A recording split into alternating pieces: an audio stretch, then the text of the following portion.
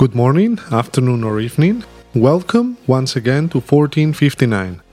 No matter the moment, no matter the place, wherever you're listening from, whether the sun is shining or rain is pouring down, whether you're traveling or at home, we start up the engine of the DeLorean and we set sail to Antarctica. A city is already wondering. What I'm wondering today, even if time passes by, will we remember to keep the glory to the brave? Here we go.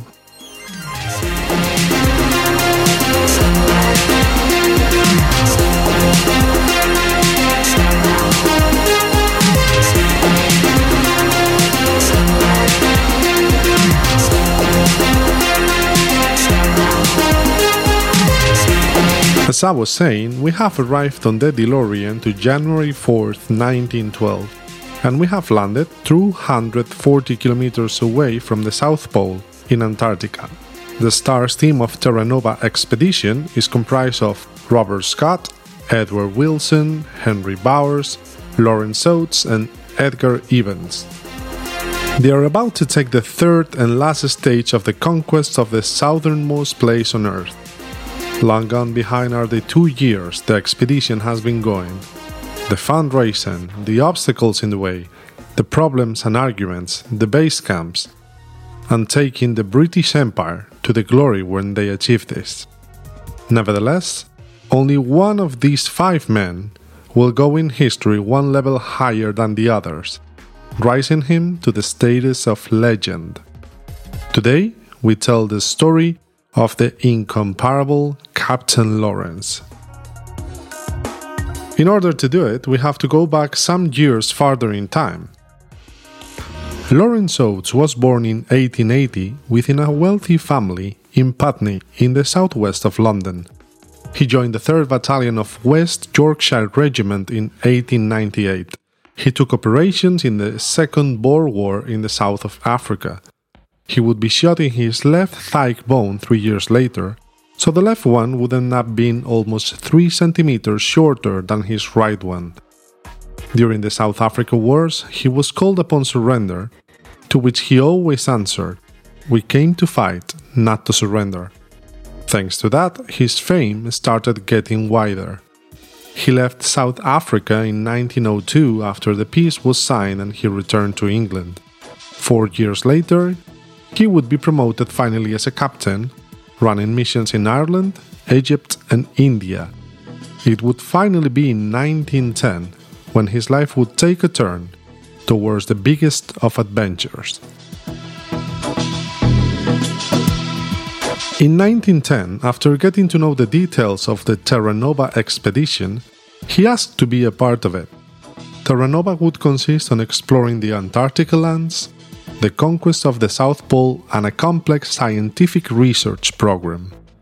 Lawrence Oates contributed with £1,000, which would translate nowadays as 125,000 euros, and he was immediately accepted.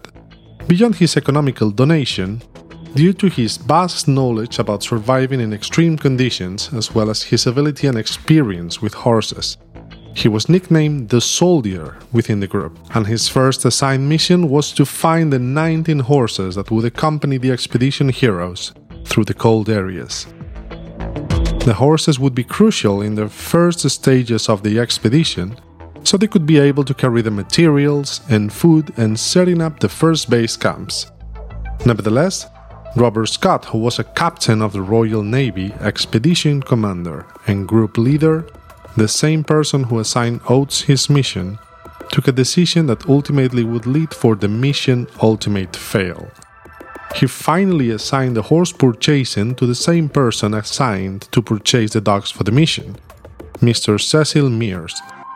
Although he was an expert in dogs, his experience with horses was zero, and the ponies he acquired in Siberia, not only they delayed evidently the departure of the expedition, but they were the least adequate ones for the mission they had ahead. For you to get an idea, Scott only demanded that the ponies had to be white and not dark-haired, as he was suggested this very thing by another explorer that had been in Antarctica before. Without any other knowledge and disauthorizing Lawrence, assigning the horses purchased in the last minute to another unexperienced person would be the first of many clashes between Oates and Scott. Scott wanted to arrive and get the photo of her arriving safe and okay. Oates would continue with the expedition, but with a great bitterness towards the leader. 65 men, picked over 8,000 candidates, were the chosen ones to be part of the expedition. 50 of them were military-based. There would be several teams assigned to different tasks, but with the primary goal of getting the 5 main heroes into the South Pole as the epicenter of the epic accomplishment. The ship took them from Wales to South Africa, then to Australia, to finally arrive on New Zealand. It would be from there where they would reach Antarctica through the Ross Island. The trip itself had been chaotic, and it could have made the expedition to fall apart. They lost dogs and horses, coal and fuel, and there was a moment where the ship crew had to use buckets to take the water off the inside of the ship, as the pumps were not able nor enough. During the unload, one of the 3 motorized vehicles was lost. The general plan was that while research teams were established at the beginning, the rest of the group would be advancing and setting up shelters and food deposits to be available on the return trip. That way they could organize the return in stages without having to worry for the food nor place to protect themselves from the cold outside, that could be in some stages down to minus 60 degrees. As they were advancing, the weak horses were collapsing, and while some of them were fed to the orcas, the differences between Oates and Scott went through a deeper level.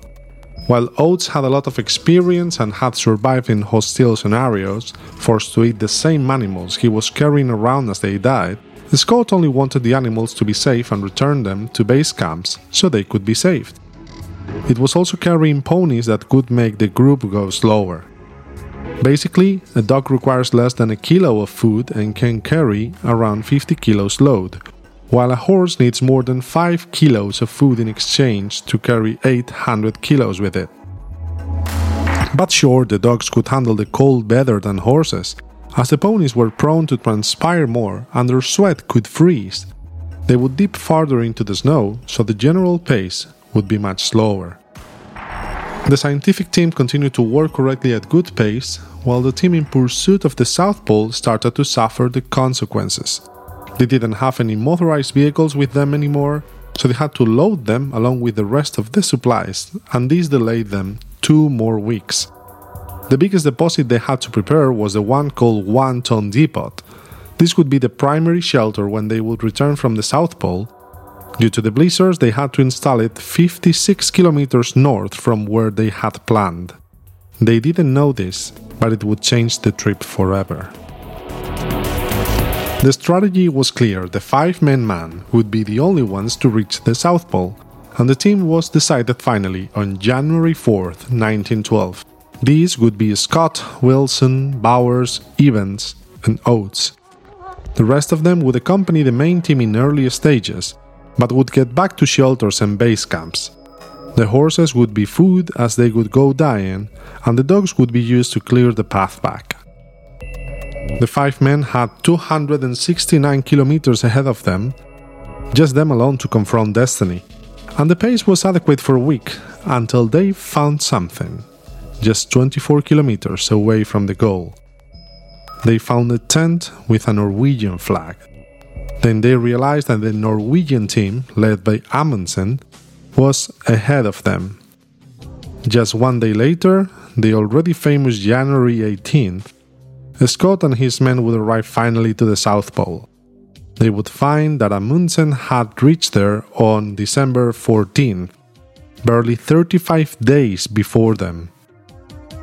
Amundsen had left a tent, a flag, supplies, and a letter that Scott would deliver to Hakon, the Norwegian king. The Norwegians had used only dogs through the trip, so they could go much faster, and they didn't need as many supplies as they were eating the same dogs that were carrying them. Scott was supposed to do this, although Oates knew that it was the right method, and he sided with the Norwegians. With the latent deception of not having been the first ones, Scott and Oates commanded the return trip, where Evans fell ill due to scurvy. The return was a complete odyssey. In the beginning they could walk without a problem, but the frostbite and the wrong location of the deposits and shelters set earlier conditioned severely the success of the return trip. The snowstorms and the low temperatures made it difficult to carry the sledges, and they were many times stuck to the surface. 1 month after starting the return trip, Evans, the older one in the group, could not survive the continuous falls and wounds and died on February 17th. The 4 men continued despite the adversities. Captain Lawrence Oates continued the march with military composure without telling his teammates that his war wounds were taking the toll on. He would not be able to hide it for much longer. Each day they could walk less distance due to the adverse weather conditions, but mainly because Oates could not walk. They had to walk 15 kilometers per day in order to adjust the agenda to the deposits being set, but they wouldn't be able to do anything beyond 5. The support teams with dogs were nowhere to be found. The temperatures dropped beyond estimation. The fuel was in short supply in the deposits. And regarding Oates, the frostbite in his feet and hands was damaging the group progress. It could be on March 17, on his 32nd birthday, the day that Captain Lawrence would rise to be a legend. Knowing that the group would not be able to advance with him, but they didn't want to leave him behind, Lawrence Oates communicated his teammates the words that, since then, would be recognized as the main example of the British Army. He said, "I am just going outside and maybe some time." His team didn't know. Oates started walking alone, nothing in his pockets, in opposite direction to where the group was headed, walking towards his own death as fast as possible without destiny nor destination, in the middle of a horrible blizzard, making it impossible for his mates to go rescuing him. Sacrificing himself, the rest of the team would be able to reach Wanton Depot and save themselves. They didn't find out until hours later. Scott would recognize in his diary that at the end, Lawrence was acting like a brave and true Englishman. Without Oates, the 3 remaining men were advancing faster towards Wanton Depot. Nevertheless, 3 days later a huge snowstorm and the low temperatures prevented them to continue walking, so they had to refuge in a tent with just a small quantity of remaining food. They tried each and every day to continue walking, but it was not possible. 9 days later, the 3 of them died frozen. They died just 18 kilometers away from Wanton Depot. The sacrifice of Captain Lawrence had been in vain. If they could have been able to set Wanton Depot where it was originally established, all of them could have been saved. 8 months later, the rescue teams found all the bodies, but they could not find Lawrence Oates' one. To this day, Captain Lawrence is the quintessential example of stoicism towards adversity, sacrifice, and team spirit. 1459 is a podcast for discovering certain events and people through history, preventing them to be forgotten. Although you are listening to the English version, there is a version in Spanish of this same episode that you can find in Podbean or in any of the major social networks. Every week there will be a new episode, as well as an archive with all the previous episodes for free. Thank you for your time and for listening to 1459 podcast. I have composed and produced all the music in the background specifically for this podcast in order to be properly set. This has been Glory to the Brave. Next week we will travel to Calgary, Canada. Until then, be good.